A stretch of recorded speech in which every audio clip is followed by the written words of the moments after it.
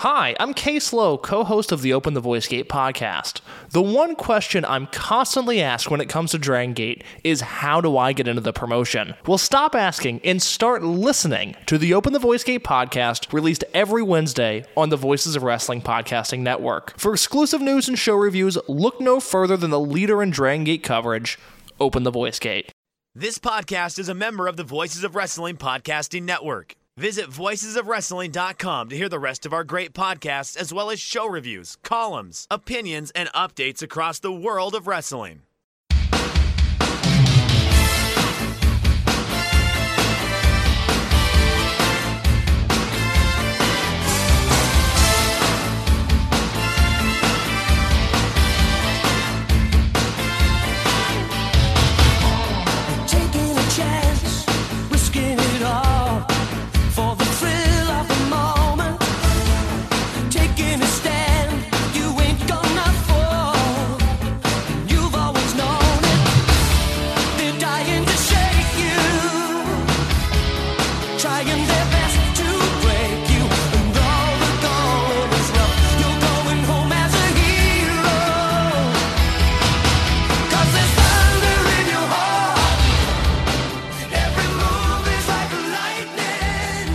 Hey there, Thunder Buddies and Travelers down Thunder Road. It's us, Days of Thunder, the WCW Thunder rewatch podcast that you didn't ask for, but we did anyway, coming to part of the Voices of Wrestling podcast network and powered by a large man at Peers.com. I am your host, your extreme disappointment on Thunder Road, Dave Ryan, and I am joined, as always, by my faithful co-host, Stagger Lee Malone. Lee, how the fuck are you, buddy? First pay-per-view we are doing in 2024, our time. How are you feeling? Yeah, not too bad. New year, same us. So I don't think much is going to change for us, is it? It's still 1999 in our world. There's no Thunder resolutions that are being put in place. Oh no. But yeah, no, it's just we're carrying on on our merry way down this horrendous road that we travail. Does it feel like the closest, like we because we can't change anything in the past, I feel like the closest thing to a solemn vow we have to take is like, the Alcoholics Anonymous, like, Lord grant me the serenity to accept the things I cannot change. So we just have to accept that we can't change World Championship Wrestling. It's fucking dead. And we just have to grin and bear it. Yeah, there's not much we can do about it, so we just kind of we just go along with it and find the goodness of it that we can, and cherish it for what it is, if we can. This is not always a given, as we're going to talk about. Hey, look, we still have Chronic to come, so that's good. We do. I mean, I guess like we don't have we have a little bit of off-topic stuff to kind of avoid getting straight into this. Now, normally, Lee, you would be the man to lead out on Patreon, but I have just to kick off the year for people who, and we very much want to thank. We got a handful of brand new subscribers over the last little while to a large man at Peers.com, our Patreon. We want to thank them very much, but I thought it would have been nice for us to start off 2024 with a little sneak preview as to what January and February are going to hold for us over on the Patreon. But things are going pretty well over there, aren't they? Yeah, things are going really well. I mean, we're always happy to see like brand new subscribers. But yeah, we're oddly, for us, especially for us, we're oddly organised for what's to come in the next 2 to 3 months. Damn right we are. And we don't want to go too far ahead because I feel like there's a balance, isn't there, between announcing things so people can get hype and then kind of spoiling surprises. So I think, like, for now, like, we might do we'll announce 2 months now and then we might roll, where in February we might announce March and things like that. See how people are kind of adapting to that, whether they prefer things a bit more kind of like, unannounced, or whether they like to hear in plenty of time. Let us know. The other thing I think that 2024 is going to take in terms of tone on the Patreon that I'm liking is we experimented a couple of weeks ago, well, over the Christmas period, with the Skip Scramble, which, rather than any of our existing series, is it's like the start of doing something a bit more ad hoc, doing a playlist that one of us had put together. And, we can't claim all the credit. Our good friend Mark Buckledy did the first mixtape as one of our TRLs last year. But I like that occasionally we're going to allow ourselves to do something that's outside of... I think if we got stuck in the routine, buddy, of doing like... just TRLs, rehashes, and at the movies. People might get tired of that, and we might get tired of it. So I think doing some ad hoc things that make a bit more sense, like some time-sensitive things, some change-it-up type things, I think we're going to try it anyway and see how the patrons respond, because ultimately we go with what everybody wants. They have paid.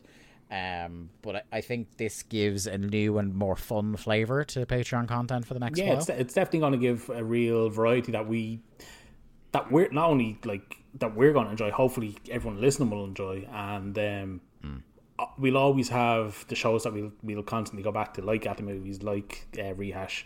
They're going to be constants. They're not going anywhere. No. But yeah, like I think this year we'll try and do a bit more kind of year of our time of the year based content. So like for January, we had toyed with the idea of doing, last year we talked in our survey about doing Match Club and Trash Club, where we just do playlists of matches, and we could never find good excuses or themes to start running those series. And I think the idea we have that we're just about to explain, I think, is a way of us doing that. So I look forward to it. The very first one in January, as you alluded to, Lee, is what we're calling the Non-Rumble Royale. And I think a lot of people do great content around the Rumble every year, and I think a lot of the Rumbles have been analysed to death. But the idea we've come up with is, why don't we do a playlist of matches, 3 recommended by me, 3 recommended by you, where we each pick matches that were on Royal Rumble cards that were not Royal Rumbles that we really love. And I'm really excited by some of the ideas we've already come up with. Yeah, I mean, that's like you said, that's just for January. That's our January ideas for the Match Club is the Non-Rumble Royale. And yeah, like we said, throughout the year, we're hoping to have more of this kind of time of the year based content. But yeah, no, looking forward to hearing what everyone thinks of our Non-Rumble Royale idea, because as you said, the Royal Rumbles have been absolutely dissected bit by bit, entrant by entrant, elimination by elimination by pretty much everybody else in the world. So we're not going to do that. Yeah, we always have to find our own kind of different and maybe worse way of doing it. But I think we're going to have a lot of fun with it. The other Patreon show for January is going to be the return of TRL. We have one that we've been holding for a while that we're going to do in February because the timing works for it. And then we literally just got our first request for season 3 in. So we are going to be doing Ring of Honor Best in the World 2018 as our second show in January. So that's a completely different flavor from whatever else we're doing. We're also, again, recommitting to the return of solo audio every month in 2024 as well, alternating each month between myself and Lee. So have a look out for one or the other of us looking for questions or comments or anything like that at some stage during the month on the Patreon. And then February, as well as February solo audio, what we're going to get is Rehash of the Champions 10 and a TRL request we've had for quite some time, Lee, and we wanted to make sure the timing was right. And February, with AEW Revolution coming up at the start of March, February is the time to do this. And our second Patreon show in February is going to be a retrospective on the AEW run of Sting. Yeah, this is a request that came into us, probably nearly a year ago at this point. Yeah. And thankfully the requester was understanding, where we just like we were open to the idea of doing that at the time, but our idea was, well, why not? We all know the retirement is coming, so why don't we wait to do it like right at the end of his run? Yeah. And yeah, so the end of February is probably the perfect time with Revolution, like a couple of weeks afterwards. So yeah, So again, that's something I'm really looking forward to, and I hope that we can do a show that everyone else will enjoy based on one of our faves. Do justice to the great man himself. It's worth repeating as well that TRL, which is our request show over on Patreon, if you're somebody who, like that requester, had sent in their TRL a long time ago, you only need to sub once to the TRL tier to get your request in. You don't have to keep it live until we do the show. Once you get your request in, we will send you the show, even if you're not at that tier or not a Patreon at all anymore by the time it comes out.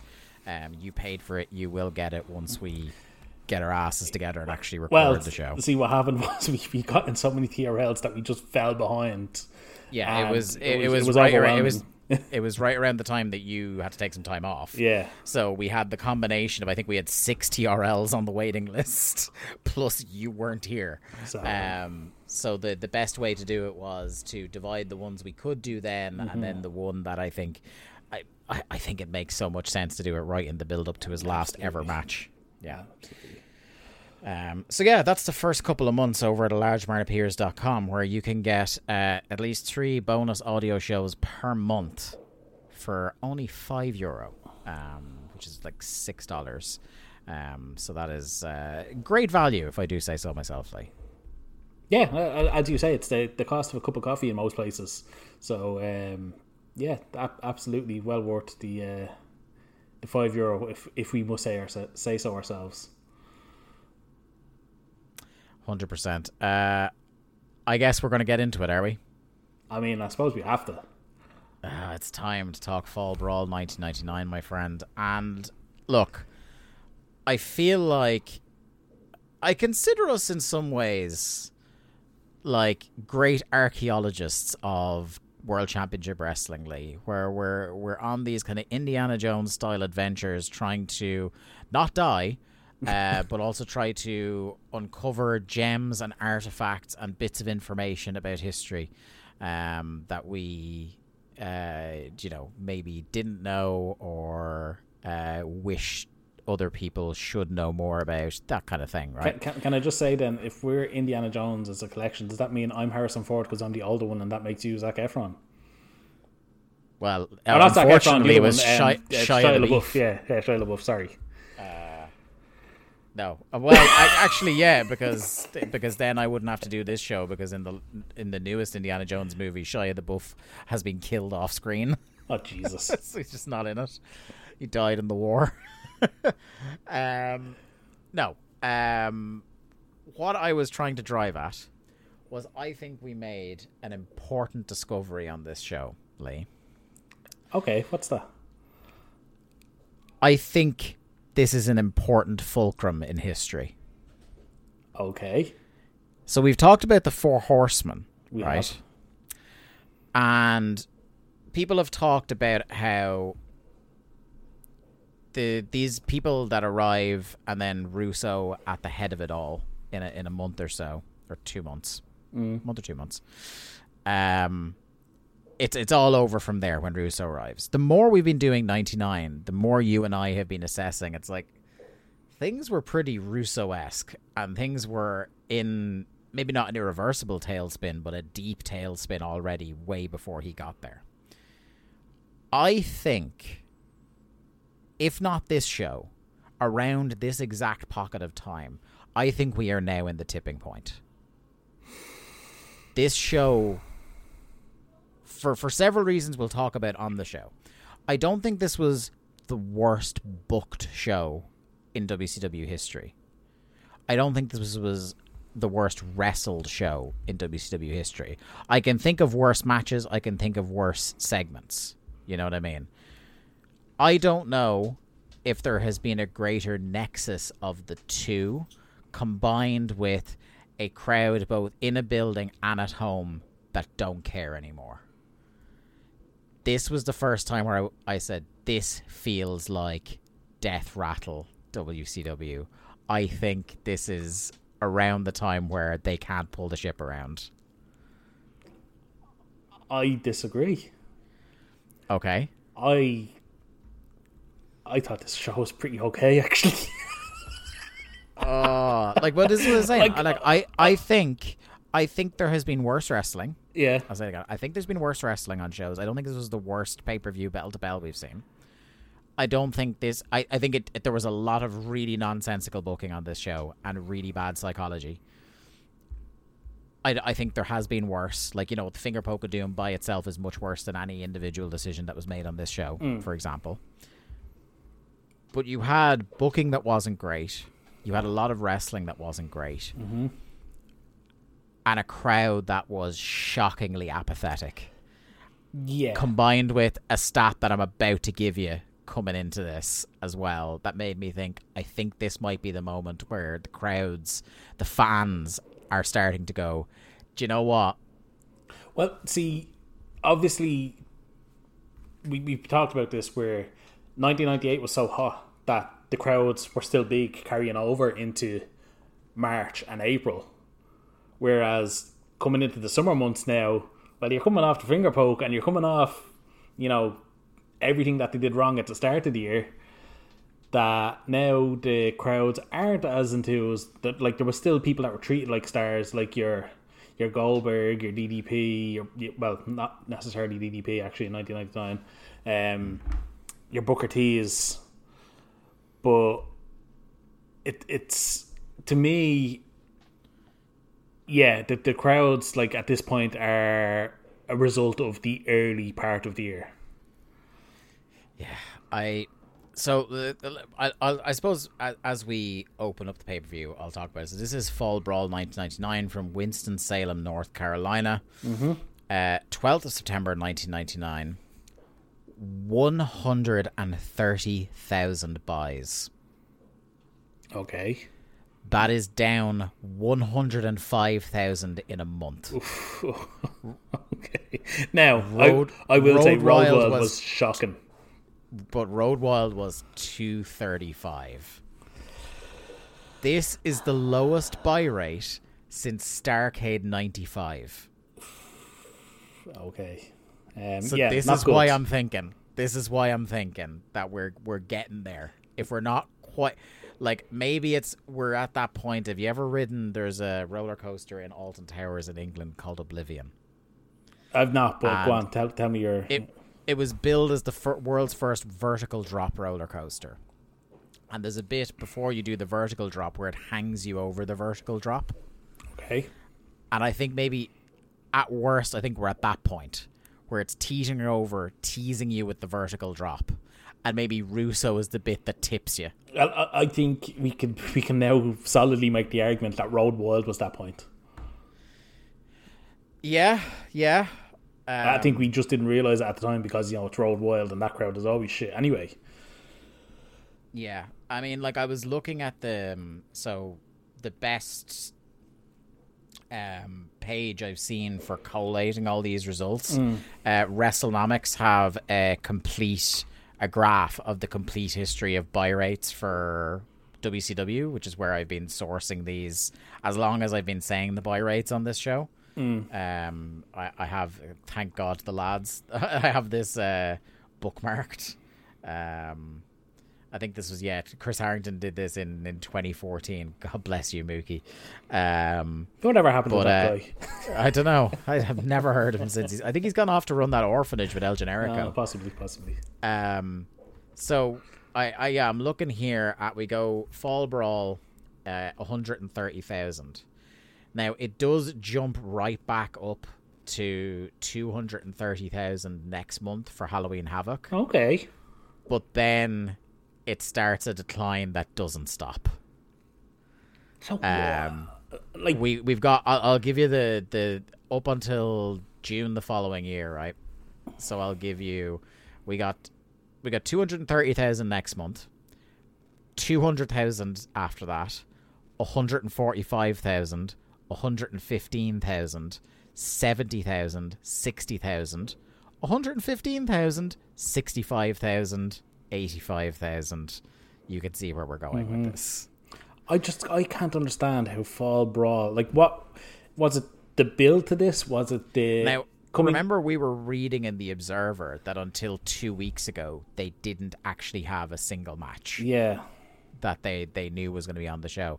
So it could be poor advertising, because I know even sometimes WCW and WWF do this as well, and WWE still do it, where sometimes they will advertise matches in local markets that haven't been built to on TV yet. Mm-hmm. So even if you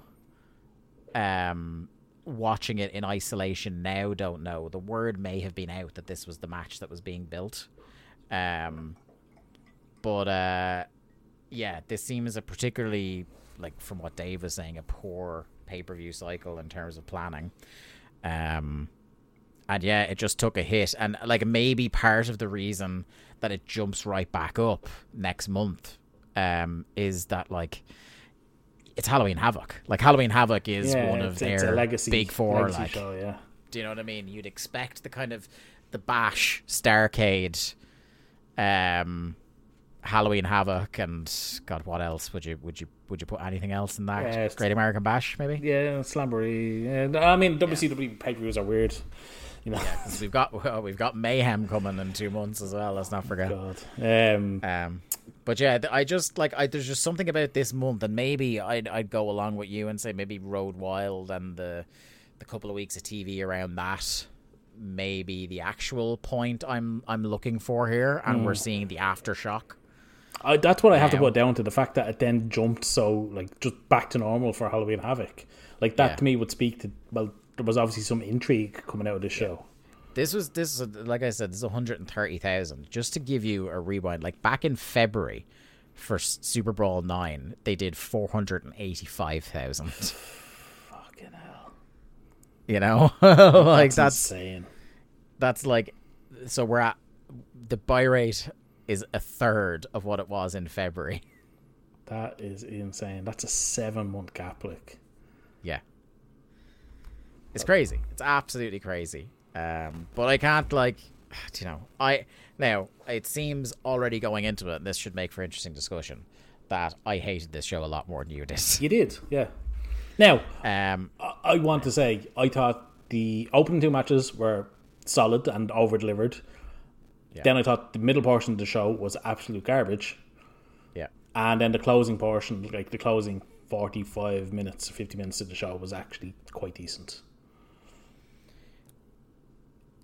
Interesting, because I think, to me, I think the stuff that was bad was, outright bad. And then the stuff that maybe wasn't as bad to watch confounded me in certain ways, sometimes with whether it was booking or making people look dumb or well, look, we'll get into it. We've got this whole pay-per-view is built around who can Sting trust. What did you think of the Fall Brawl stage? I liked it. Because I really went back and forth on it. Yeah, I liked the red logo. Like I thought it was pretty good, and it seemed just a little bit different than anything we've seen previously. Yeah. At first, I was fixing to write a whole paragraph about how much I hated it, because it's like, oh, it's just a big sign. I was like, there's no ingenuity put into it at all. But then when wrestlers started coming out, you're seeing that it's actually a video screen behind the lettering. And I was like, okay, that's a little, okay, I'll give him that. Now, you couldn't see much on the video screen, but it was interesting. You could see that it was a video screen, but you couldn't see anything that was on it. And it was funny because I feel like maybe they'd realised that you couldn't. So when Lenny and Lodi are coming out for their match later, they actually point out that you can see them on the screen. I thought that was funny. But what have we got here? So, I tell you what, I love the announce table. The announce table is done out in this kind of new, it's a newish shape. It's got the Fall Brawl logo on it, and it's like got this red lighting on it that I think it looks really cool. I didn't actually take note of that. It's actually really boss looking. And they said, who can you trust as the theme of the night? All titles will be defended, and Benoit and Sid want each other bad. They throw to an ICP music video to start off the show. And Bobby Heenan was loudly musing as like, are they wrestlers or musicians? And even ICP themselves in this video package are wondering which they are. It turns out I really hope they're musicians, because they are not much of a wrestling duo. our opening tag team match, 6-man tag team match, the Deadpool, Shaggy 2 Dope, Vampiro, and Violent J versus the Filthy Animals, Eddie Guerrero, Kidman, and Rey Mysterio Jr. Even though I kind of slated the crowd a little bit in the intro, this was a promising start for them because this crowd were super into Rey and Eddie. They really were. Like, I'll even give Kidman, they were into Kidman. Like, there was like a lot of audible female voices for Kidman. I just want to go back to your point. I just want to say that Violent J is the far superior of the wrestling clowns. Shaggy 2 Dope has no fucking business being in the ring.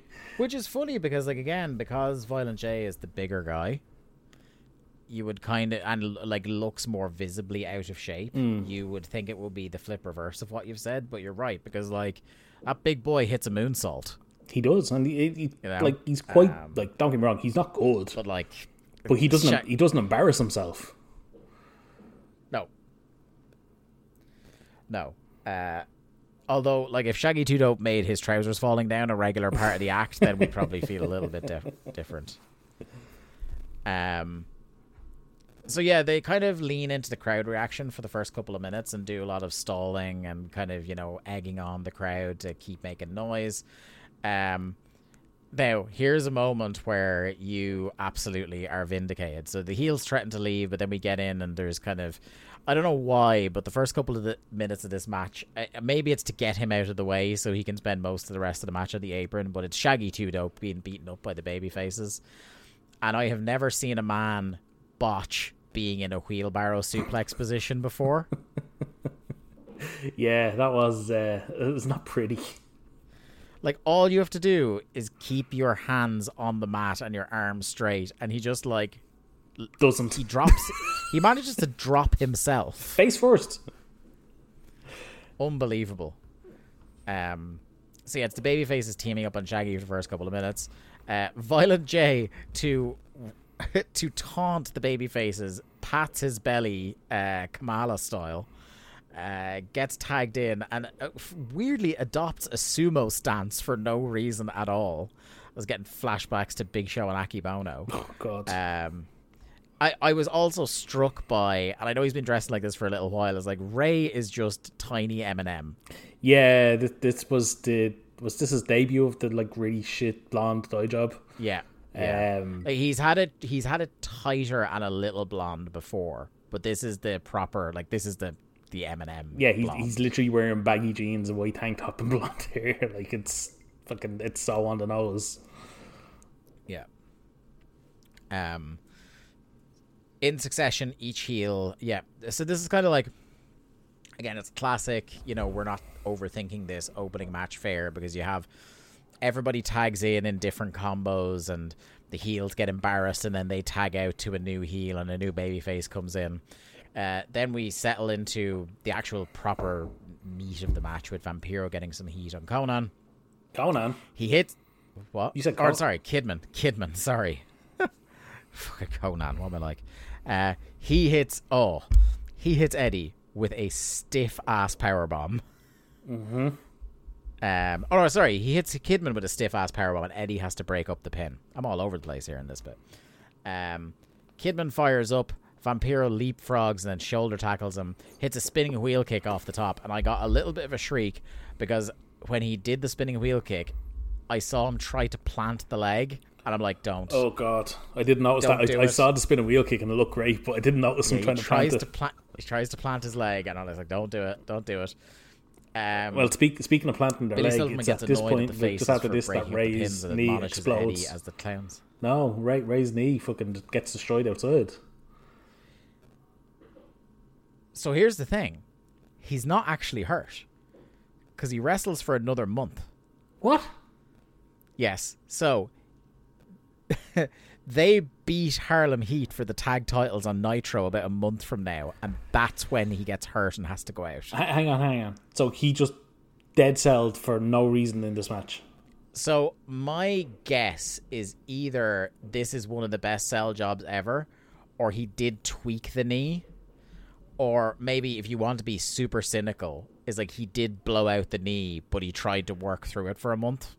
That's fucking insanity. Like, he literally could not walk on the leg by from what I saw, it looked like genuine. Like that's what I was like. He literally just got thrown to the guardrail. I remember that he won the tag team title and then was immediately gone. Oh, fuck's sake. So I was like, but they haven't won it yet. So like, is he? I don't remember. Am I wrong in remembering this? And I looked it up on Wikipedia, and no, it's an October Nitro where he's gone, and he's gone until like early 2000. So yeah, mad. But it was like it made for very compelling viewing.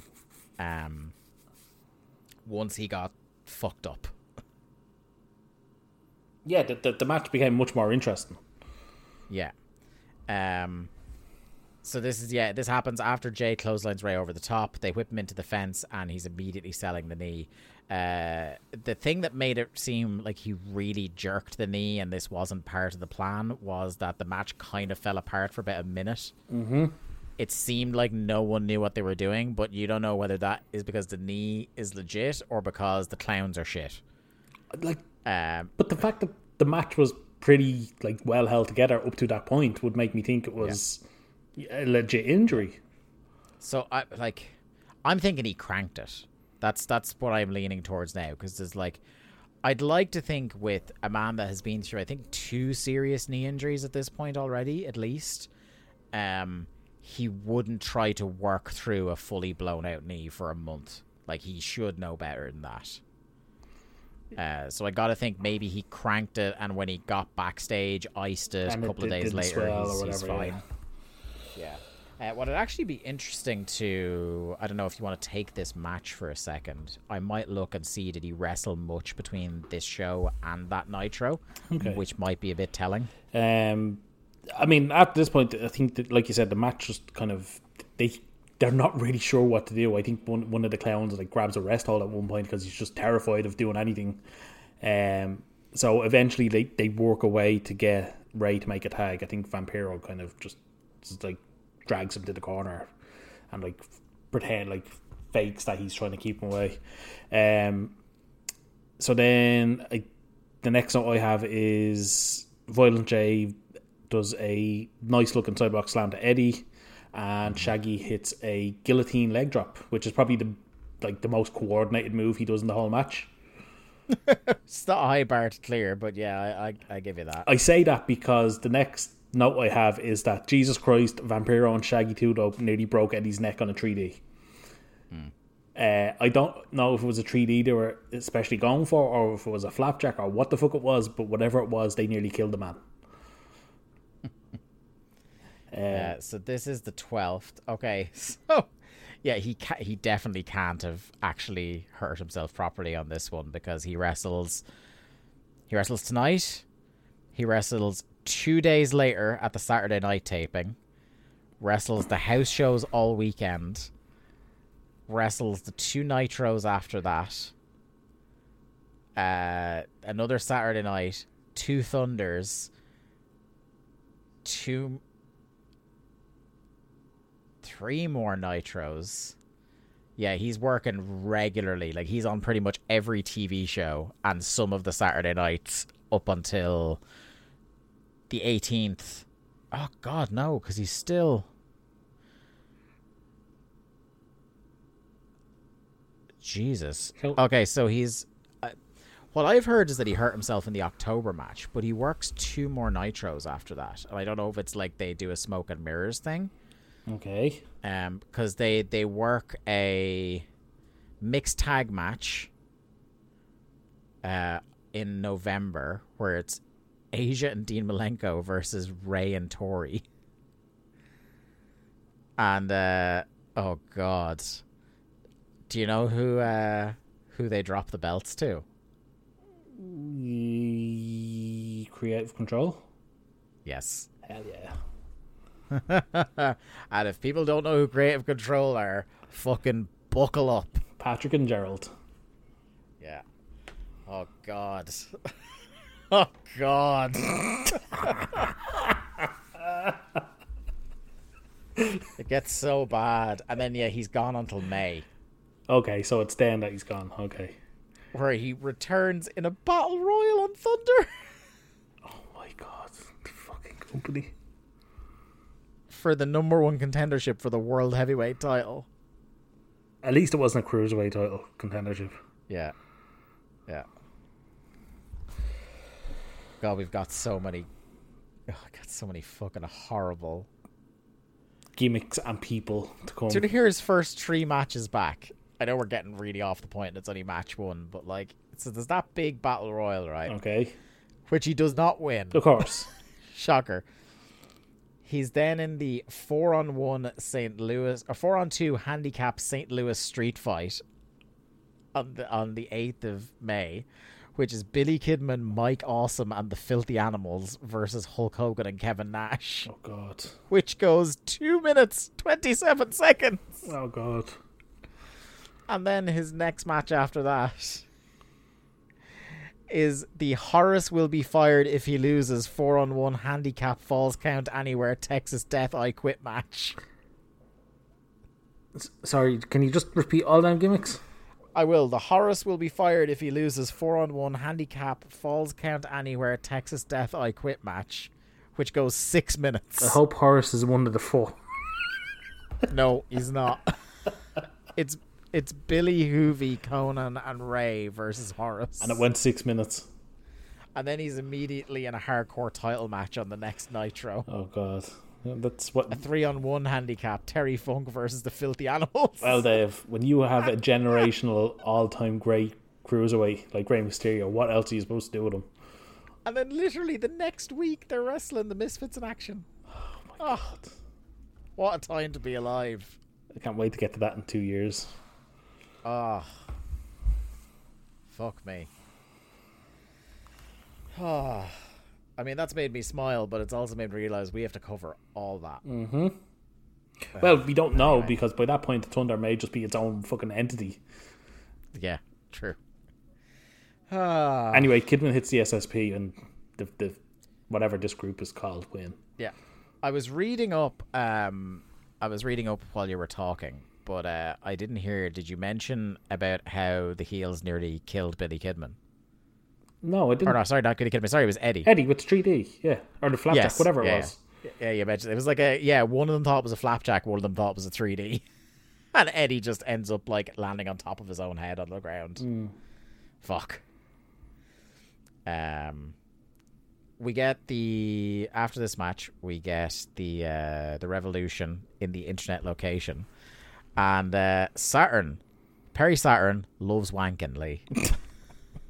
Why do you say that? Because he's just like, you telling me I can download pictures of the Nitro Girls onto my PC? Fair enough. And the Revolution are guaranteeing a clean sweep tonight. And I just want people to remember that. The babyfaces have made a guarantee. Uh-huh. Just want everybody to remember that. Something that I think was my highlight of the show, when they cut back to the crowd and they do these wide, shots that they always do of the crowd thrusting their signs in the air. And there's one woman, I think, I couldn't tell if it was a mother or a father, a parent anyway, thrusting their child in the air like it was a sign. Fair enough. It's so fucking... I really need to go... I actually, it would be nice, because I can't... I've never made a GIF in my life. If somebody can get this bit, that's like right before the Lenny versus Kaz match, of somebody just thrusting their child into the air like fucking Simba at the start of the Lion King and then shaking them about. Fucking great parenting. It's like the way you hear Cornette always talk about, when crowds are exciting, is like women were throwing their babies in the air. This is literally that. That's what it was. Yeah. Yeah. But anyway, World Cruiserweight title match, Lenny versus Kaz Hayashi. I laughed, but then I guess it kind of was true that they point out this is probably the biggest match of Kaz Hayashi's life at this point. Going for getting a pay-per-view singles title match against Lenny, and it feels kind of appropriate that we're covering Kaz on a pay-per-view here, because Kaz Hayashi has announced his retirement in real life. Okay, I didn't realise that Kaz had announced his retirement. Jesus, I suppose, like, when you think about it, he was a guy on excursion in, like, '98. So the fact that he's made it to 2024 is a pretty damn full career. Yeah, he's like, I guess if you're only an American wrestling fan, you probably didn't think too much of him past the end of WCW, but it's such a long fucking career that he's like, it's like nearly a 30-year career. Yeah, I as far as, like, again, I'm not the biggest kind of Puro guy, but I think he had a decent run in All Japan at one point as like their junior ace, and he's kind of been in and out of it. I think he was in around like a lot of the Muto promotions. But yeah, that's a guy that had a pretty good career, I'd say. Yeah, and one that, like, I imagine a Kaz Hayashi comp would be pretty fucking enjoyable. Yeah, absolutely. But what did you think of this match? Because I think we talked about how it felt to me that they're trying to do the thing of, like, you know, bolting the door after the horses, or closing the door after the horse is already bolted, where now that he's champion, they're trying to make people believe that Lenny is a legitimate threat. And whereas, once again, I think we have to go, like, he's a decent wrestler. I don't think anyone in the crowd gives a shit because of, like, what they've done to him over the years. Yeah, I think they've, like you said, they've kind of killed Lenny before they even tried. But I give him a lot of credit. I thought he worked hard here. I think he's worked hard, like, a lot recently.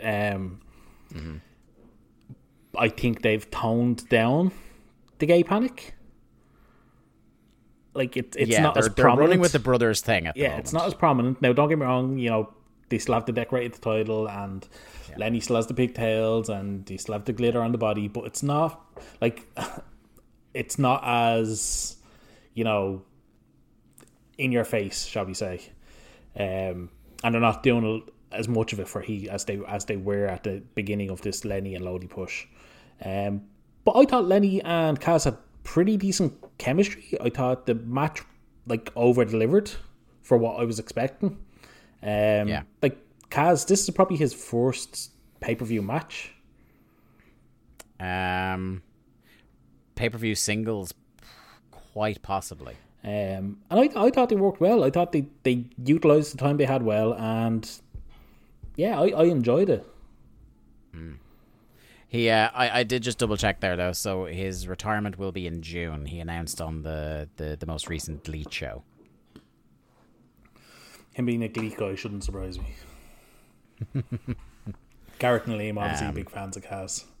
Yeah, and yet they didn't tell us that he was retiring. That's disgraceful. Listen, it's fucking Garrett Kidney. What to expect? Never shares his views. I was going to say you have to pay him for that kind of privilege, but I do pay him. I'm a proud member of the You Gotta Be Kidding Me Patreon. But I guess I got to be subscribed to his Delete Patreon to get that kind of information. But yeah, like, I thought this was I thought Kaz was great, like, and that's not, you know, massively surprising. And I thought Lenny more than held up his end, but unfortunately this was the start of a crowd not giving a fuck. And what also didn't help was that the commentary team didn't give a fuck about this match. Yeah. Like, literally as soon as the bell rang, it was time to talk about Lex and Sting. Mm-hmm.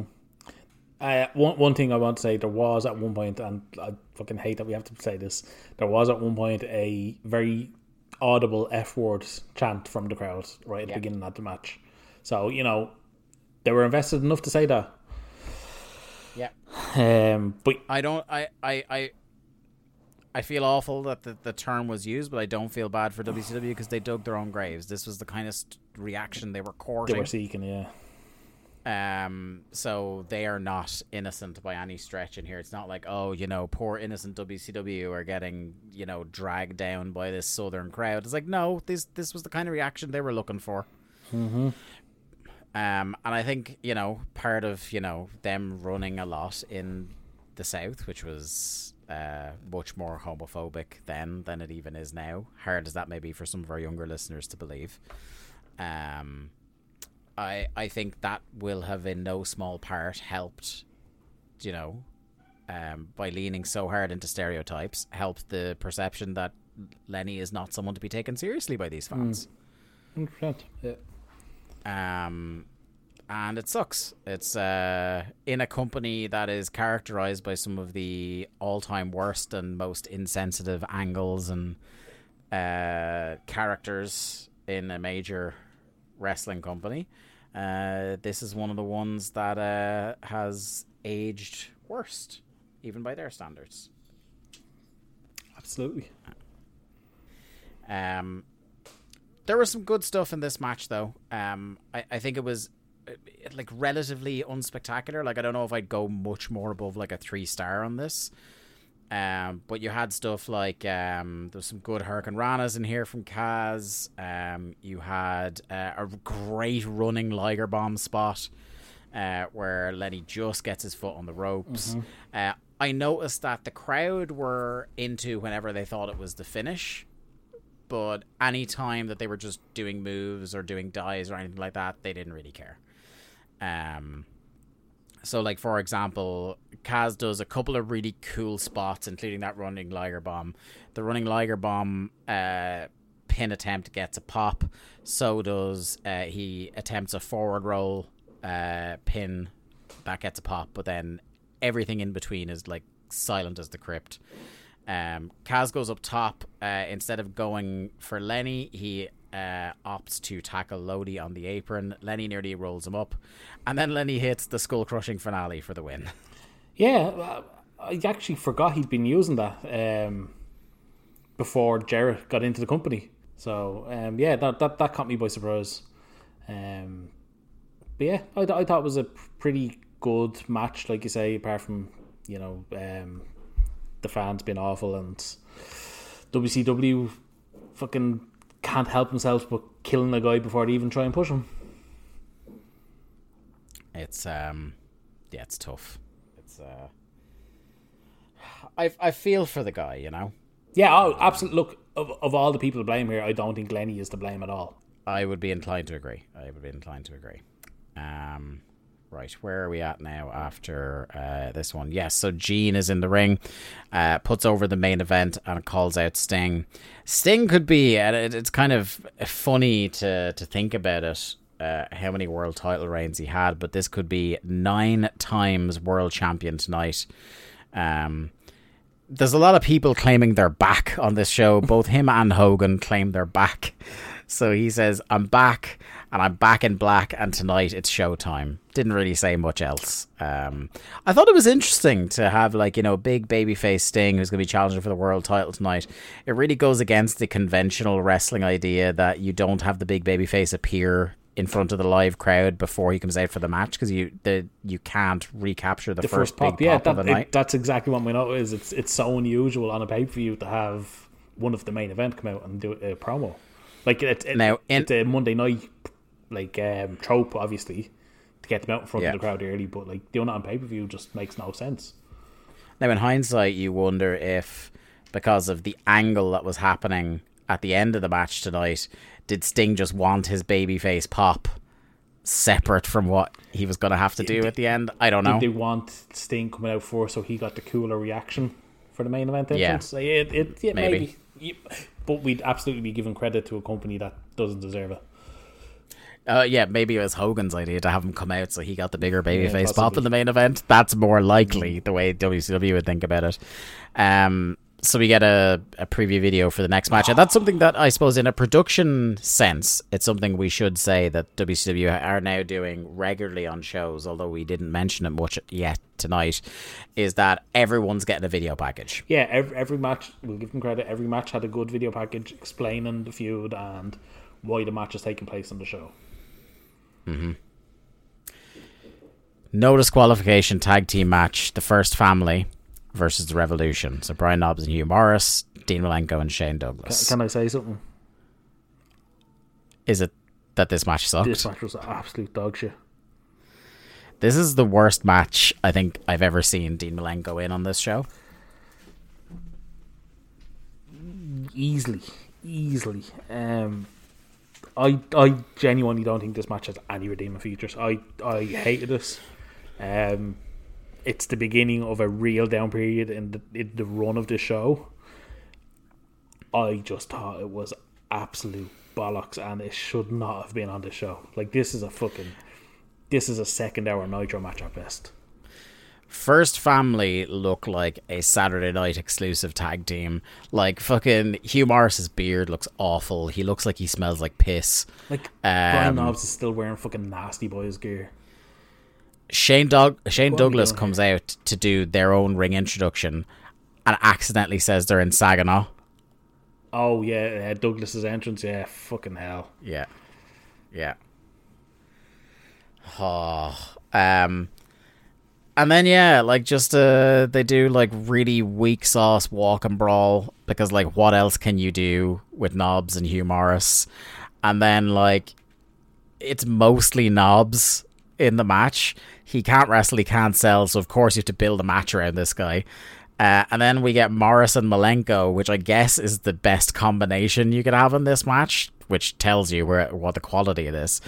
And then just Hugh Morris just wins clean with a moonsault. Yeah, what the fuck? Like, why? Like, of all the things, like, they promised a clean sweep, remember? And of all the matches they had on this show, the four of them, you'd be like, well, this is the one that's the easiest for them to, like, give them a win. You know? I know, gotta have the First Family going over on pay-per-view. It means nothing to have, like, you're trying to get them over as a new babyface team that are going to be moving up the card and challenging for belts, and they can't even beat these guys. Are they going to be moving up the card and challenging for belts? Because you say that, but I mean, they're not getting pushed as such.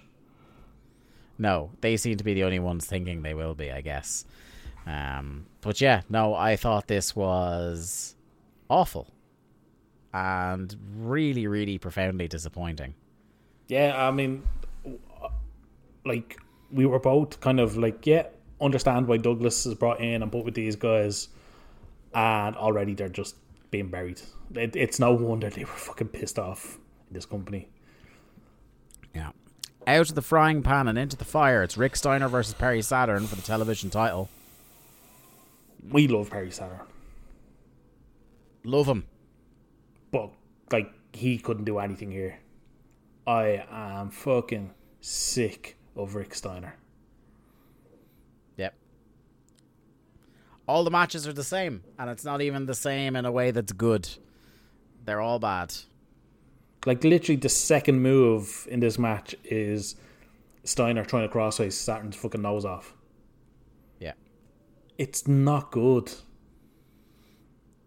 Yeah, because it's not even getting it's one thing if you're stiffing a guy and it's getting great reactions from the crowd, like they think it's real. He's roughing up dudes for no reason, and he's not getting any reaction for it.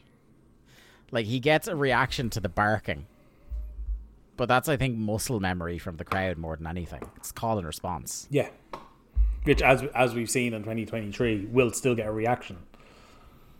Yeah. What more can we say about fucking Rick Steiner TV title matches? They're fucking shy. He fucking won. It felt like about 4 hours long, and Steiner wins with the Steiner Bulldog clean. Like, and again, you have the second straight match where the babyface team that promised a clean sweep are now 0-2. Like, it's so fucking dumb. Mm-hmm. You just didn't have to have them say they were going to do a clean sweep, and it wouldn't have, like, I still think they should have won both of these matches. Oh, they should have. They should have had both these matches in the bag going into the US title match, because that was the big match. Or if you didn't want Perry Saturn to win the TV title yet, you don't have to put him in a TV title match. I'm sorry, Dave, but the TV title doesn't fucking matter. You can just drop it back the next night. And even by WCW standards, since we started this podcast, I think this might be the worst title reign. This Rick Steiner TV title run. I hate it. The Finlay run. Yeah. By the end of it, both of us were fucking just like, Finlay is dog shit. But my God, I would take 100 Dave Finlay TV title matches over whatever this has been with Rick Steiner. Yeah. We get Hogan being annoyed at people assuming he will betray Sting. He repeats himself about 3 times in this promo. how he swore on his kids, he swore on the red and yellow. He wants Sting at his best when he beats him. I believe he said he wants Sting at 190%, Dave. Yes. What you gotta love about WCW is when they're doing a show so bad that this crowd in the Carolinas are just chanting, "We want Flair," and boy howdy, they were not getting Flair tonight. No, Ric Flair is not coming back anytime. Well, he may come back soon, but he's definitely not coming back on this show. Yeah. Next up, and we should have alluded to it in the last match because they mentioned that Buff Bagwell, and I do not understand this at all, but they do an angle on this show where Buff Bagwell isn't there to do his match with Berlin, so they find a replacement. And at no notice, you may have heard on our Go Home show on Thunder how appalled Lee was by this. The last minute replacement for Buff Bagwell is Hacksaw Jim Duggan. Yeah, man. Where in the bowels of whatever building they're in have they found Hacksaw Jim Duggan? The man hasn't we haven't seen him in how long? It's a long time, man. Because I was thinking there is a certain element to which I was like, the story of him getting over the cancer and being able to wrestle again. You're kind of like, oh, fair play, Hacksaw. But I'm having a look here at his matches. It's not like this isn't his first match back either. He has been around in 1999. I'm guessing he's been on Saturday night a lot. We've just been kind of avoiding him. There's been a lot of Saturday night, a lot of house shows. I'm going back to try and find the last time he was on television apart from Saturday night. So we haven't seen him on the show since August 1998 wrestling. Wow. He beat Barry Darsow. He was on an episode of Nitro, but I don't think it's one we saw.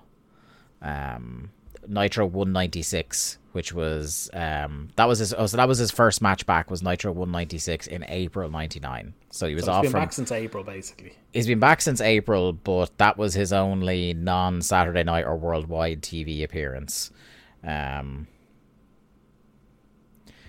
So the Nitro he came back on was the one with the leadership of NWO Black and White Battle Royale. Oh, did we watch that one? No, we didn't. I think we saw a good recap of it on Thunder. Yeah. Oh, you see, what I was confused was there was a world title 4-way in the main event, but it's not that one. It's not the one with the Sting DDP back and forth. It's the one where Ric Flair is champion. Okay. Flair, Page, Goldberg, and Hogan. This is his first pay-per-view match in a long time. In fact, since Bash at the Beach 1996, he hasn't had a pay-per-view singles match. That's unbelievable. That's like a whole other era. It's the whole of this era. Yeah. Because that is the start of this boom. Yeah. So he has been off pay-per-view with the exception of I was going back through his match records to get that stat when his last pay-per-view match was, and he's done World War III's. He's done a couple of them. And then there might have been another multi-man match in there, but in terms of pay-per-view singles, this is his first one. It was the taped fist match with DDP. Yeah. Oh, fuck. Yeah. Awful. So before we get into the whole how nonsensical the Buff Bagwell story is here. Yeah. Can we talk about how dog shit this match was? It was really bad. This was there's that classic wrestling sensibility of we'll book the evil foreigner against the rah-rah American guy and get him heat for winning. But genuinely Duggan is so washed at this point that he made Berlin look terrible. And he refused to sell. Yeah. He was proper doing not Rick Steiner levels of no selling or Meng levels of no selling, but there were long periods of this match where he just wasn't reacting to strikes or anything like that. He just wasn't having it. There seemed to be parts of the match where the two of them were legit fucking shooting on each other, like wrestling takedowns and.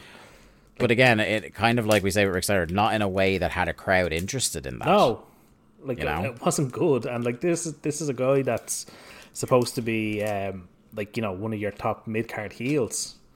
This is his wrestling debut in the gimmick. And he just gets fucking sandbagged. Yeah. It's really bad because, like, not only is he not selling loads of Berlin's offense in the first half of the match, but as well, like, the match is built to make him look like he's no big danger to Duggan. Like, Duggan is just beating him up for a lot of this match. It's fucking, it's so bad. Like, just, like, this is the worst example of legends, in air quotes, legends, you know, refusing to put over the next gen. It's like, because it's one of the simplest things in wrestling psychology to, like, debut a hot new character, is just have him win. Have him win decisively. And, like, it's such a basic thing to fail at. Like, you can't tell me there was no one on that whole roster who wasn't willing to do, like, a clean job and make him look good. That it had to be Duggan. Like, all you needed was a 6-7 minute match here. Let Berlin get a couple of, you know, decent looking moves in. Yeah. Hit his finish, which I'm assuming is supposed to be this fucking Rude Awakening neckbreaker. And which, oh my god, you want to talk about? Just like Duggan doesn't know what position to be in. Alex Wright didn't know what position to be in. They fall at different times. It's just bad. Like, there's no real point to talk about the match. The match is dog shit. No. Bagwell. Do we think Bagwell refused the job here? Well, given what we know about the cat situation from a month ago, that's what I'm like thinking. he's clearly like one of the people who's getting paranoid about his wins and losses in a fake sport. On the card. Yeah. And he is, like, we know he's being punished for that. So, like, would I believe he's digging his heels in? Yes, I would. Do I know that for a fact? Not yet. Yeah, I suppose we'll just have to wait until we see what the Observer says on the next Thunder and the next Meltzer bit we do. But yeah, it certainly seems to me that Bagwell is either being punished here and being taken off the pay-per-view, which doesn't seem like much of a punishment for a WCW wrestler, or he's refusing the job. It's weird to say because I'm not sure he was shifting any buys himself, but it feels like more of a punishment for the fans. Because I don't think Bagwell is like, by doing it after the last TV broadcast, like, if it just feels punitive, like, unless it's like literally day of he refused to do it. Anything's possible, I suppose. Yeah, like, we'll get, because I'm sure there's some people that know that are already screaming at us, but we like to discover things as we go with the timeline. So one thing I'm pretty confident about is that if there is anything to it, Dave will have it pretty quick, because what I'm learning from the more we read the Observer on the normal Thunder shows is that WCW is the leakiest ship on earth at the moment. Like, everybody is talking about everything. Like, it's it is considerably worse than, like, AEW was last year.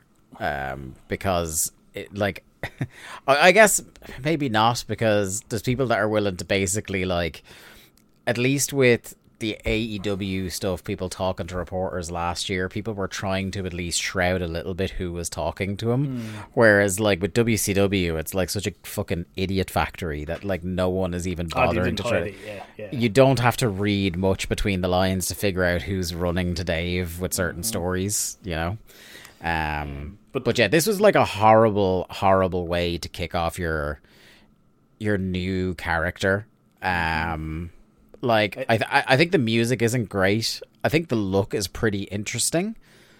Especially, like, you think about it in the context of 1999. Like, Matrix is one of the biggest movies of 1999, and it is that kind of, like, cyberpunky goth, you know, European techno club look. There was something there, definitely, with the whole look, and, like, I think the music could have been improved upon, but the look and presentation, there was something definitely there with the wall and stuff. And they've definitely hit the Cold War angle to it, like, much too late. Like, it's literally 10 years since the wall fell, and you're doing the German anti-imperialist Berlin and the wall bit, like, you know, it's typical wrestling, is that's what people always say, like, the fashion and everything like that in wrestling, everything is 10 years behind where the real world is. Like, people are still wearing Zubaz and carrying fanny packs now in wrestling, but yeah, what can you do? This was The one thing is, like, it was interesting to note that the wall still isn't officially named at this point. Still doesn't have a name, just the unnamed bodyguard. He is a personal bodyguard. Yeah, it's interesting. There's one of those telling bowling shoe ugly type lines from Bobby Heenan during the match as well that I want to make note to, because like Bobby is at least like, he's not bad tonight, he's not great, but he's still in the phase of like, he's just calling a spade, and he goes, what he says, boy, there's nothing fancy about Hacksaw Jim Duggan, he says. I feel like Bobby's been burying Duggan on commentary since like fucking 1988, basically. Yeah. What I gotta say, I suppose in closing about the match is that finish that we were talking about, the neck breaker, got an absolutely silent reaction. One, because the bump was so bad, and two, it's like, I know you're trying to establish a guy's new finisher, but like, it doesn't look any different from a standard neck breaker. Yeah. So like, wrestling, it's like trying to get the, like, God, what would be an equivalent? Like the diving axe handle over as a finisher now. Like it's just, or the sleeper. Like it's just not happening. Yeah. It's just a move now. It's being killed. Like it's, do you know what I mean? Like if John Moxley, right, when he started doing the dirty deeds or the paradigm shift, the Death Rider, if he was just doing a bog standard DDT, yes, like that's not getting over as a finish. Doing the double arm and doing the elevation and stuff like that, and you know, that's what gets it. And like Berlin isn't even doing a, like, I'm doing my Berlin taunt to let you know that there's a special move coming. They're doing nothing to communicate that this is the big spot you need to react to. Well, to be fair, if he had something like that planned, we wouldn't know, because Duggan just was having none of it. Yeah. But yeah, no, total shit show. Yeah. One thing I was very sad about in the next segment is we get the hype package for the World Tag Team title match, and something we missed on Nitro. We missed the famous Stevie Ray corpsing promo. Oh, I didn't even notice that. They show the clip right before he starts laughing. Like you know, as soon as you see, I know the what, clip. Yeah. So we missed that, unfortunately. Have been on I think it was on the Go Home Nitro. Sad to have missed that, but it's not the last great Stevie Ray moment we'll have before the end of the company. This brings us to the WCW World Tag Team title match, the West Texas Rednecks of Barry and Kendall Windham with Kurt Hennig versus Harlem Heat, Booker T and Stevie Ray. I have to commend a member of the crowd, sign of the night here, and rightfully held on by the camera for a couple of seconds. The West Texas Rednecks are just mad because their wives left them, their dogs died, and their pickup trucks are broken down. Great. It was a great sign. Yeah. That is brilliant. I have a question for you, Dave. Yeah. If you had to guess, how old do you think Kendall Windham was at that point in 1999? Like, God bless him. And I know he's much younger than this, but he looked to be in his mid-40s. He looked to be the oldest person in the ring. Dave, that man was 31 years of age. Yeah. He doesn't turn 32 until December 99. Yeah. Because I know he dies like a couple of years after this, doesn't he? Yeah. Because I was just like, I remember being shocked that I think he died the same age as I am now. I was like, Jesus Christ. That's horrifying. But he, like, in terms of the genetic lottery, those poor Wyndham boys, once they hit their 30s, like, just went to shit. Because like, it's not like Barry's a fucking looker at the moment either. Barry didn't hold up at all either. Old belly top Barry. There is a great, I text you about this match because you needed to take a break after the Duggan match. Yes. And I said to you, you said, I'm hoping that if I'm well rested, this pay-per-view will be any better. And I just said to you, it's not, but pay close attention to Booker T in this match, because Booker T wrestles like a man who's trying to save this pay-per-view by himself. And to be fair to you, you are correct. He does most of the heavy lifting in this match. Like early on, it's all Booker getting shine. Yeah. And the match is fine.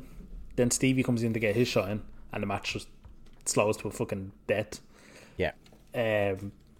when the Wyndhams are on top, the match is fucking horrendous. Yeah. That's what I wrote, that Booker is trying to save the pay-per-view. Good luck, Chief, because you have 3 anchors strapped to you. And like I think I texted you and I was watching it and I was like, the good thing about Booker getting beat down is it's Booker and he'll sell well. The bad thing about Booker getting beat down is that he has to make the hot tag to Stevie. And sure enough, Stevie's hot tag is fucking horrendous. Dismal. He might not be the best. Like he's up like on a par with Ray and Eddie and Kidman for like best on offense so far on this show, but like his selling is next level compared to everybody else we've seen so far. 100%. And you can hear the crowd, like, so in every other match, the crowd kind of die when the baby faces are selling on this night, because they're like, right, this isn't the point where we start cheering during the comeback and we're going to sit on our hands till then. But with Booker, you can hear the crowd are invested. But see, I think Booker was so good in that he had, I think it was 2 like really well placed hope spots. And it was like an extended beatdown on Booker. Yeah. Like, it was a long time. And there was just a couple of well-placed hope spots. I think one was the sunset flip out of the corner. Yeah. And then there was another one. I think it was a dusty tag. I call it a dusty tag, where the ref is distracted. Yeah. And they kind of keep the fans invested enough to, like, stay with the story. Yeah. The other thing I will say is that I was thinking about this, and between Booker like being physically able to do it and the fact that you have, even if they're physically washed, you have Barry Windham and you have Kurt Hennig involved in putting this match together, I'm sure, is that even though I thought this match was bad on the whole, I thought everything made sense. And that's a rarity for this. Like, there was a logic to everything that was happening. Yeah, I'll give you that. Like, well, the match wasn't good. Yeah. Yeah, like, it made sense that, the Rednecks were on top for a lot of it because it was a 3-on-2. Yeah. And Henny was getting involved constantly. And, yeah. Definitely it was just a very basic kind of tag heel, like heel versus face tag match. And everything was placed in the right spot. And the finish, I thought, like, even if I haven't been into this feud, into this angle, I thought that doing the finish that plays into how the Rednecks won the belts off them in the first place, where you have Kurt coming in and hitting Stevie with the cowbell. But the ref is distracted because the heels in their hubris didn't realize that Booker was the legal man and he was still outside. So Booker comes in, hits a missile dropkick, and they win. Yeah, see, that goes back to, there was the one dusty tag where Stevie comes in and starts to clear house, but the ref tells him to take it out. So it happens a second time and Stevie basically tells the ref to go fuck himself. Yeah. And just kind of clears house, and that's when they hit him with the cowbell. Yeah. Now, the thing I didn't like was that immediately when he hits the missile dropkick, Stevie's like, right, it's time to stop selling that I was hit in the head with a cowbell 10 seconds ago. It's celebration time, yeah. Yeah. So Harlem Heat are tag team champions again. Got a huge pop, one of the biggest on the show. It really did, yeah. And again, is it that thing where, I know we talked about it at the start, are you shocked that they're still together? Yes. In my mind's eye, it was they get back together and then very quickly, Midnight comes in and Stevie turns on Booker. Yeah. This particular, as we mentioned earlier in the show, this particular reign lasts a month. And I genuinely can't remember if they win it back again before the turn early next year. Yeah. The big turn being the big T. Indeed. That's what the T stands for. Turn. Big turn. And he fucking turned like a fucking cruise ship, so. I'll tell you. WCW United States Heavyweight title match and Martial Arts Division title match. Chris Benoit defending versus Sid Vicious. And I feel like maybe somebody was reading the tea leaves a little bit when they awarded the Martial Arts Division title to Benoit last month. I can say, in all truth, I had no idea this was going to be the way it went.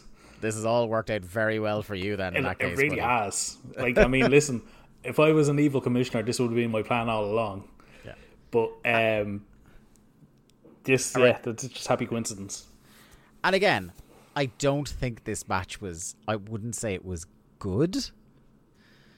But again, I think it made a lot of sense. Like, you have the intense, brawling babyface Chris Benoit urgently trying to defend his title. He tries to do the Benoit stuff early on. It's not working. He's hitting a brick wall. So what does he do then? He tries to bust Sid's wheel. So the rest of the match is like him working to take Sid's vertical base. Any offense Benoit gets then after like the first 2 or 3 minutes is like at the leg. Yeah. I thought it was a good match, like you, because it was very... Benoit never backed down. He was like Chris Benoit throughout the match. It was, he's coming in, steely determination. I'm going to beat this guy. I'm going to make him tap. Yeah. And Sid didn't... Like, Sid sold it that he was in there with a guy. Like, he didn't come in with the attitude of it's a fucking vanilla midget. You know, he treated this like a big match. Just an interesting thing about Benoit, that he's kind of in the vanilla midget category, and yet, even though his booking is very inconsistent, I never see him, like I said, get treated the way that a lot of the others in that ilk do, where they're just brushed aside. Like, him and maybe Ray are the two that, like, even when they lose valiantly, kind of. See, I think with Ray was friends with all the right people, to a degree. And then, like, you can't get past that he's a fucking generational talent. Yeah. With Benoit, I think it was always the fact that everyone respected him. And, you know, it's a hard thing to say in fucking 2024 that people respected Chris Benoit, but they did. And he was never treated like a jobber. Whereas Malenko, I think if he hadn't have had the association with Benoit and Eddie and Flair, he probably would have been treated a lot worse in WCW. I don't think Chris Benoit was ever going to be treated that way. He was there was a firm ceiling on him, but there was a firm floor as well. Absolutely. I just think the match worked so well because this is the first time we're seeing Benoit on pay-per-view in there with... Like, we've seen him with DDP, but that was... You know, DDP was still kind of DDP. DDP has a weird thing, is like, we think of him now as a WCW main eventer, but really he was that, like, vacillating between US title and world title constantly. Like, right now he's lower on the totem pole than either of these guys. Even though he's in the semi-main, is like the way he's treated is as a mid-carder. Oh yeah, absolutely. And that's what I mean by, I think this was Benoit's first like pay-per-view match with like a made guy. Yeah. And I thought I told the story well of Benoit is, you know, he's on the up, but he's not there yet. And like Sid just won. He won clean. Yeah. And there was absolutely nothing wrong with that. Yeah.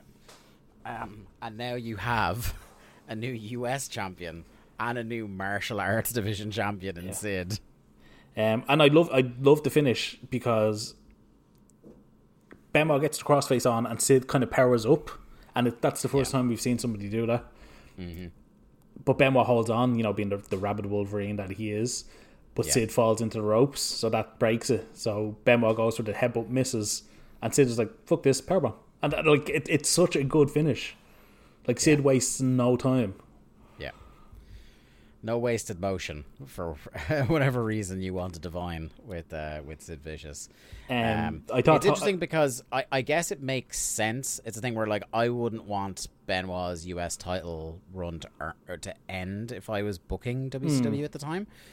But I guess if you're committing hard on the he's mirroring Goldberg streak, you have to have him win the US title on the way. And I think that's probably why, in hindsight, they changed the booking from Sid Goldberg at Fall Brawl to pushing it down the line a month.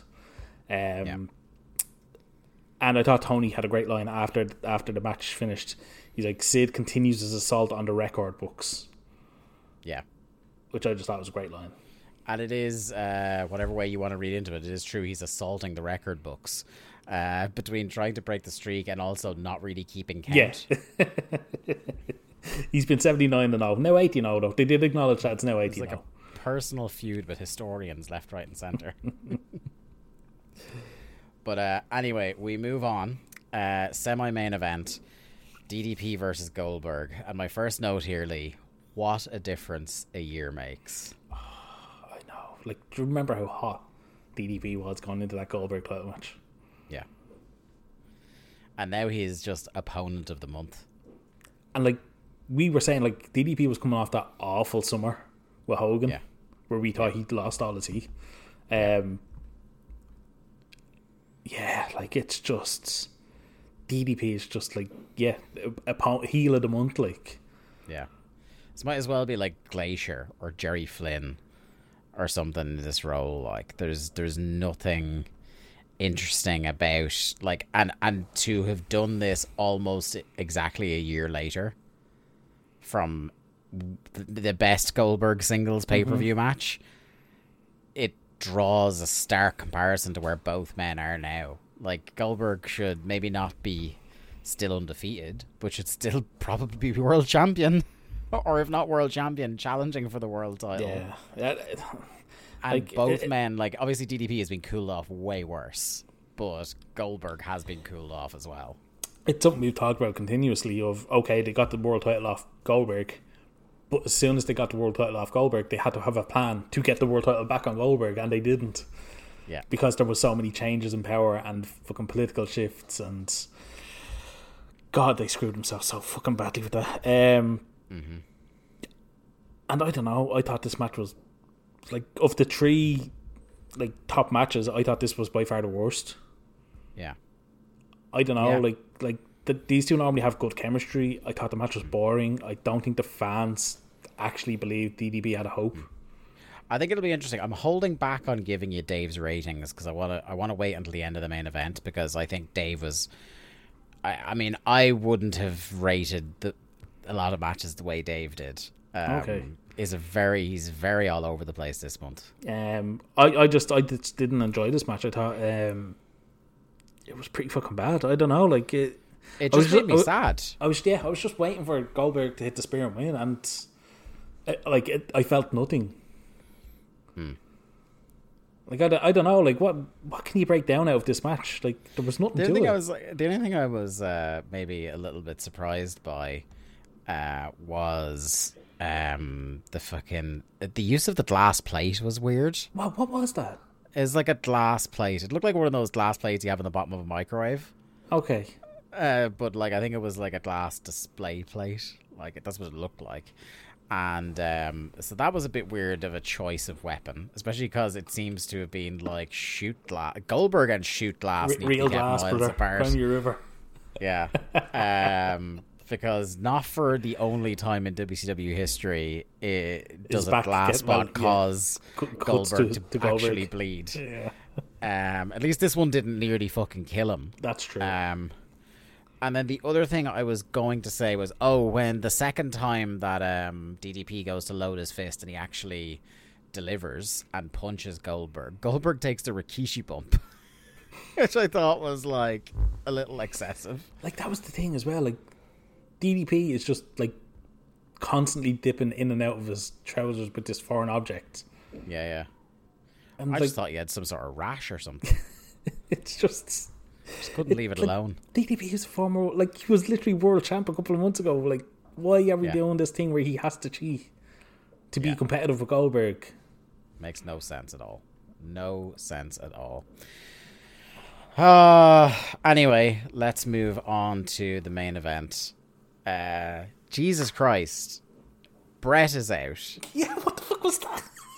Brett is back, and even though they knew Brett was coming back and they had no matches 2 weeks ago, they couldn't get a Brett match on the show, like some sort of exhibition, like a tune-up match, because he's back. Like, what was that? It's not like there is. I don't think there's a single match. Like, you might argue for storyline progression they needed to have Sid and Benoit, but other than that, I don't think there's anything on this pay-per-view that couldn't have been shifted off the card to Nitro. Like, surely the thing, like, if, like, I know they wanted Berlin to get a win, but surely the thing of, if you're going to do Bagwell can't make it to the arena, but guess who's here to replace him? It's Bret Hart. Yeah. And he just fucking taps out Berlin. Yeah. Like, or you have, like, you could have Berlin wrestle, like, think of a Canadian. on the show, and then like him and the Wall go to beat him down, and Brett makes the save. Yeah. Something, anything else, like he just walks out, shakes Sting's hand, shakes Terry's hand, and you know the commentators are like they're panicking that people are going to overreact. Because they do a thing where like straight away as soon as you see Brett, they're immediately going, now look, Brett is just out here to shake their hand and give them good wishes. I'm like, why? Like that makes no sense. Do that? Why didn't you just stand at the fucking gorilla and do it? It's like you wanted to have Brett on the show, but you didn't want him to do anything. Like this isn't, and I normally hate this unless it's a very specific subset of wrestlers, but you couldn't even throw him on commentary for the match. So, you know, he's out here scouting because he has the world title in his sights, or have him, you know, like they fucking have done many times with Brett before, have him as like a ref or an enforcer. Like you couldn't even go that far. I thought that's what it was. I thought he was going to be the ringside enforcer. Yeah. Right, but the match. I enjoyed the match. By the way, that's what I meant to say, that the one thing he said in his comeback promo, according to Bobby, was that regardless of whether he wins the title or not, or he defends the title or not tonight, he wants a match with Hogan. Brett wants a match with Hogan. And I believe he says to Sting, if Sting wins, he's first in line or something like that. So yeah, the match. I enjoyed this match. Really? I thought it was pretty nondescript, but I thought for a 1999 Hulk Hogan and Sting match, I found myself enjoying it. Like, nothing happened, don't get me wrong, it wasn't action packed, but for some reason I just sat back and enjoyed it. I thought this was bad, man. I thought this is every Hogan main event, and that would offend me to a certain well, it wouldn't surprise me, but it would upset me to a certain level, having to watch him do the same old shit again. But the fact that it's with Sting, do you know? I don't know. Hogan dropped an elbow on the outside. That's him with his working boots on. Yeah. I just thought it was... Yeah, I thought it was nonsense. And, like, obviously we'll get to the finish in a second. But, like, the finish is such a, like... Oh, well, no, look. That was fucking bollocks. Just putting money in a furnace. Like, just... Another one of those which made me think, as we talked about at the start of the show, that we're at the tipping point now, because now it's just like we have run out of ideas that we're pretty sure will make us money. Let's just do random heel face swaps and see if something hits like the NWO did. Now, let me say, I don't hate the idea of a heel Sting and Lex pairing. If anybody could turn Sting heel, it would be Lex, given their history. I get what you're saying, but I also think, like, with a lot of these things, you need to pay attention to the crowds. Oh yeah, no, and I exactly see what you're saying. Like, of all the people in the company, Sting should not be healed. There's plenty of other people there that should be healed before him. They teased it with him in the NWO in 1998, having him ultimately join the Wolfpack. And if anything, it made the Wolfpack bigger baby faces. Yes. People don't want to boo Sting, right? 2, it is easier to do what you're saying if Ric Flair is still in WCW. Okay, yeah, he'd be the guy they turn on. Yeah, I 100% agree with you there. But also, even if you turn Sting, you still have Ric Flair as the WCW guy. Yeah. Do you know what I mean? I 100% agree with you there. Turning him a heel against Hulk Hogan in WCW isn't the way to do it. No, and the other thing was that if it wasn't obvious that this was the wrong thing to do right now in the way you're doing it, is the fact that he turns heel and the crowds cheer him instead of Hogan. Well, that's the other thing. Hogan got audible boos when his music started. Yeah, people are over it already. People are over. Like, I knew it wouldn't last long. Yeah, but I'm surprised at how quickly the nostalgia run was just dead. When you think about it, like, realistically, we have less than a year to go until Bash at the Beach 2000. You know what I mean? Like, so we are getting the real... They're squeezing the last paint out of the tube on Hogan for the next at the 8 or 9 months. Yeah. And, like, we're nearly at sleeveless cut-off jacket Hogan. FUMB Hogan. Yeah, we're really, like, getting towards the end. But, like, As long as Easy and certain other people are floating around this company, like they're just gonna keep on. Keep going back to him. Yeah. No matter what.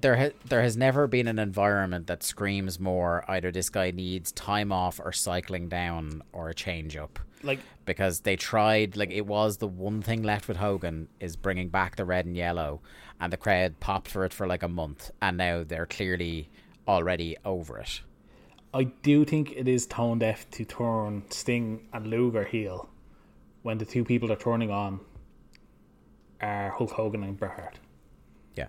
And also, I feel like I'm going to turn into Joe here. He's still getting great reactions in the building on TV, Hogan.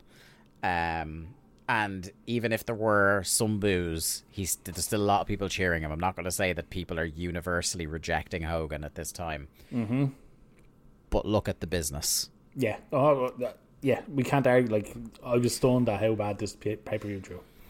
All the business indicators are this guy still on top is fucking accelerating the decline.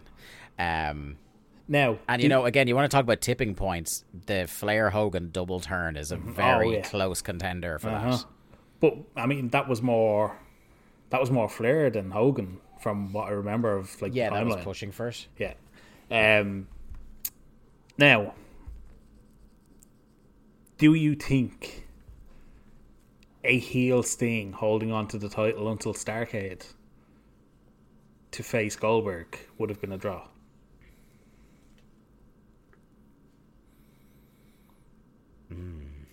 I don't know. It's hard to say, isn't it? Yeah. Because so much happens between now and Starrcade. I don't think it's... Yeah, but I also don't think it's as big a business as you do like Havoc last year, and you have Babyface 1 versus Babyface 1A. And like you just keep both of them babyface. Like I don't think they do that. A match Goldberg versus Sting for the title on pay-per-view doesn't need to have babyface versus heel. It has to be, I've been the best for a generation, you're the best of now. I think the torch passing element I think sells it. You could have done it in a way where Sting wins the title and instantly starts ducking Goldberg, as in, I'm not going to defend against Goldberg, he's not getting a shot. And you have Goldberg win World War III, and that sets up the pay-per-view. But yeah, now look, there's so much that takes place between this point and fucking the end of the year that it's impossible. Listeners, if you don't know, fucking get ready. This show is about to get extremely fucking wacky. Like there's a lot happens. But look, I didn't hate the idea of Sting going heel. I do think it's wrong to do it with Hogan. I think the heel lineup is so much better than the babyface lineup now in this company. Yeah. You've now got Sting. Luger can't go for fuck anymore, but he's still like a good character. Sid, obviously, I'm fucking fully behind. Mm-hmm. DDP, if given something to be interested in, but I think he's a guy you need to get back on the other side at this point. Yeah. Like the mid card needs a good fucking shake up. But they're like, other than Goldberg, there's nobody to be supportive on top of the card, is there? The thing that's interesting is you can see why in their heads they thought bringing in Russo was a good idea.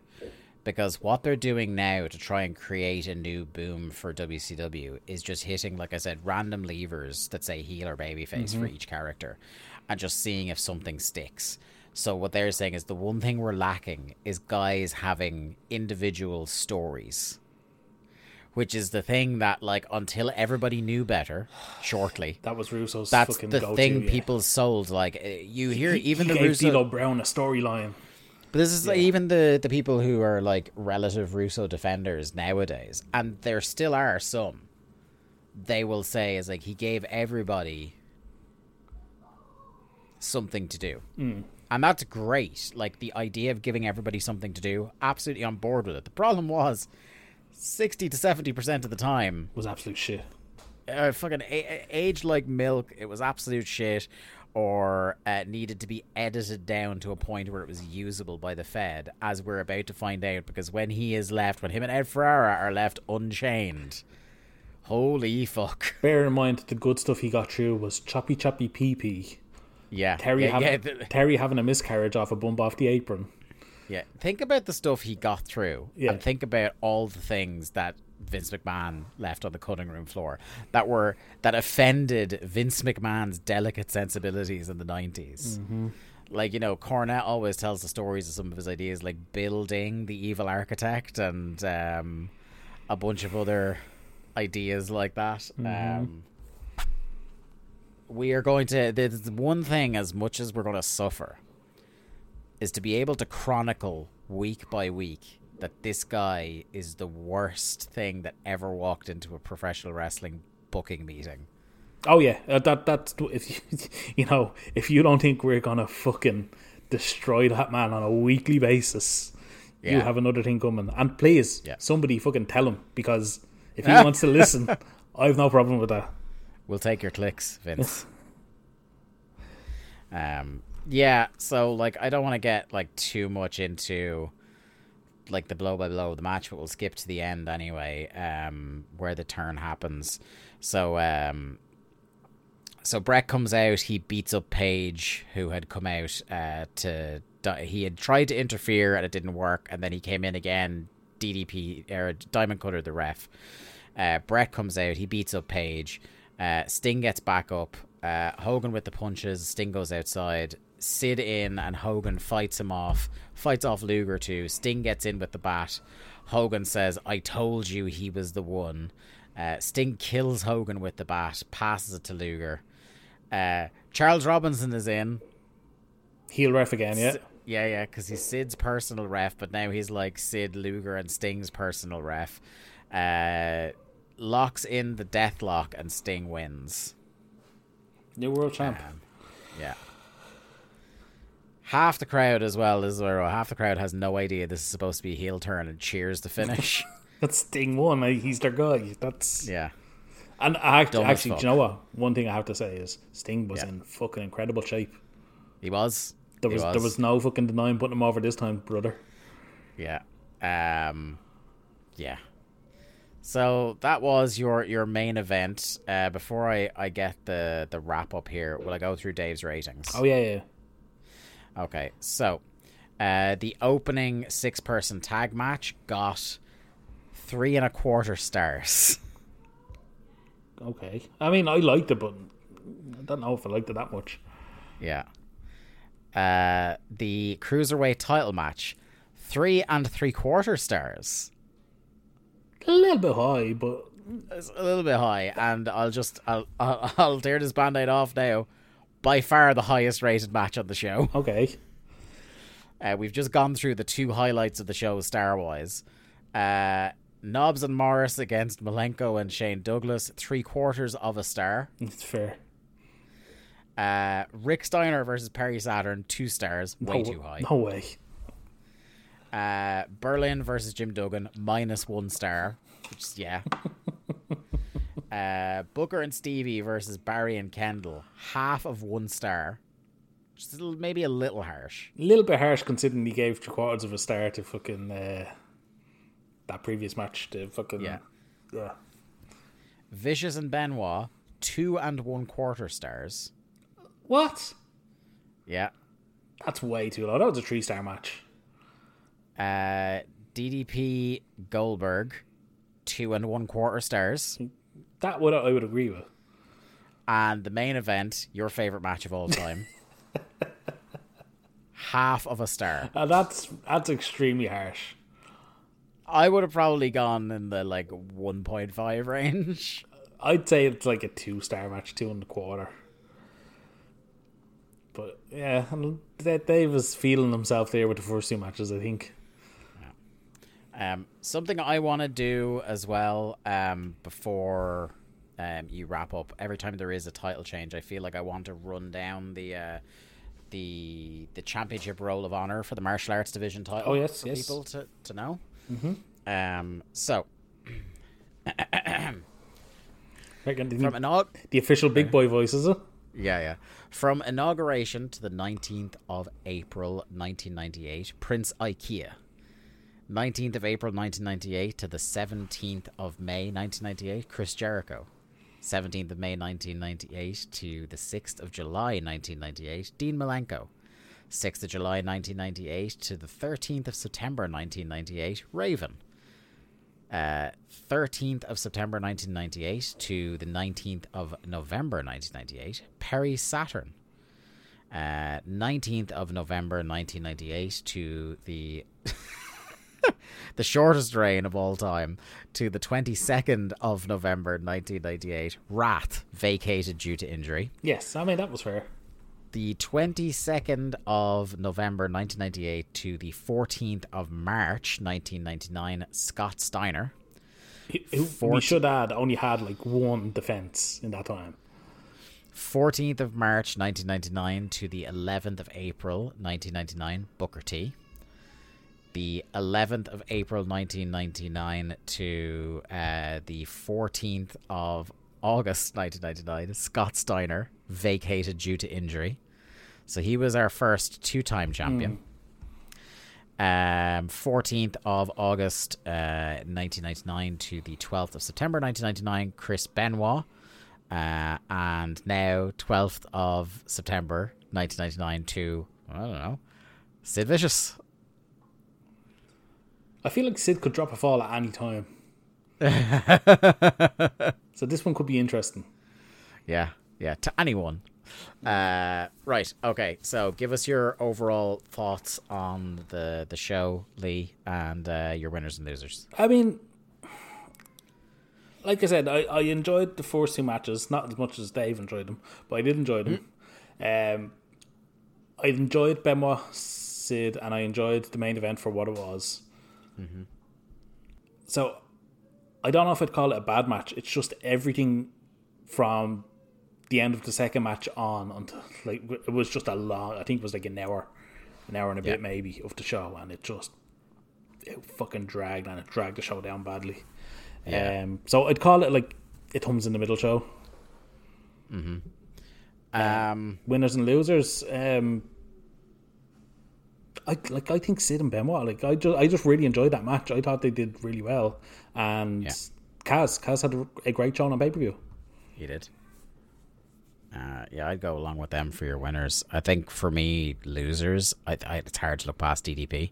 Yeah, it's fucking, like, even his interference in the main event didn't work. He looked like a doofus. Yeah, it was the army of heels running in to topple Hogan, like. Yeah, and he was the one that was first, and he was thwarted. Yeah, so I don't know. It's just fucking.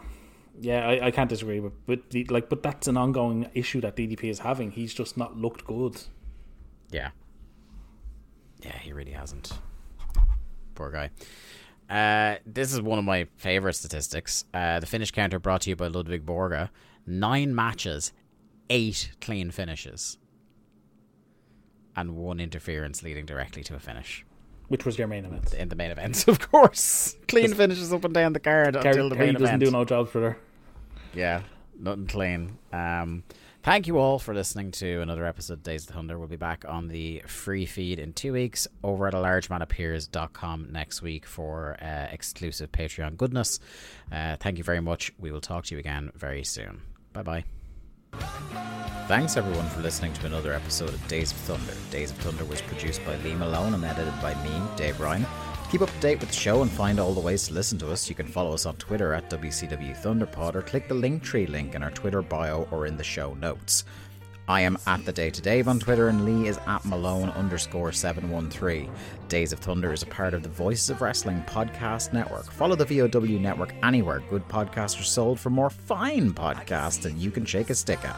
Thanks.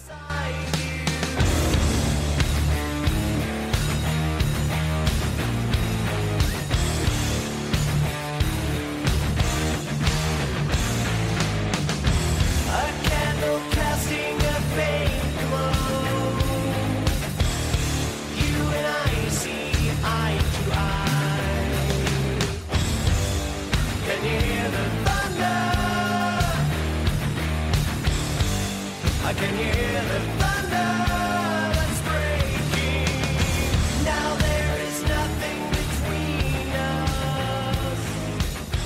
From now our merge is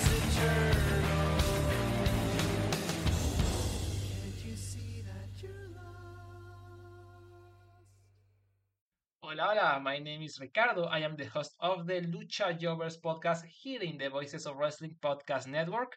We are a Spanish speaking show dedicated to discussing and analyzing pro wrestling from all across the world. From AEW to CMLL, we talk about American wrestling, Japanese wrestling, and of course, Lucha Libre.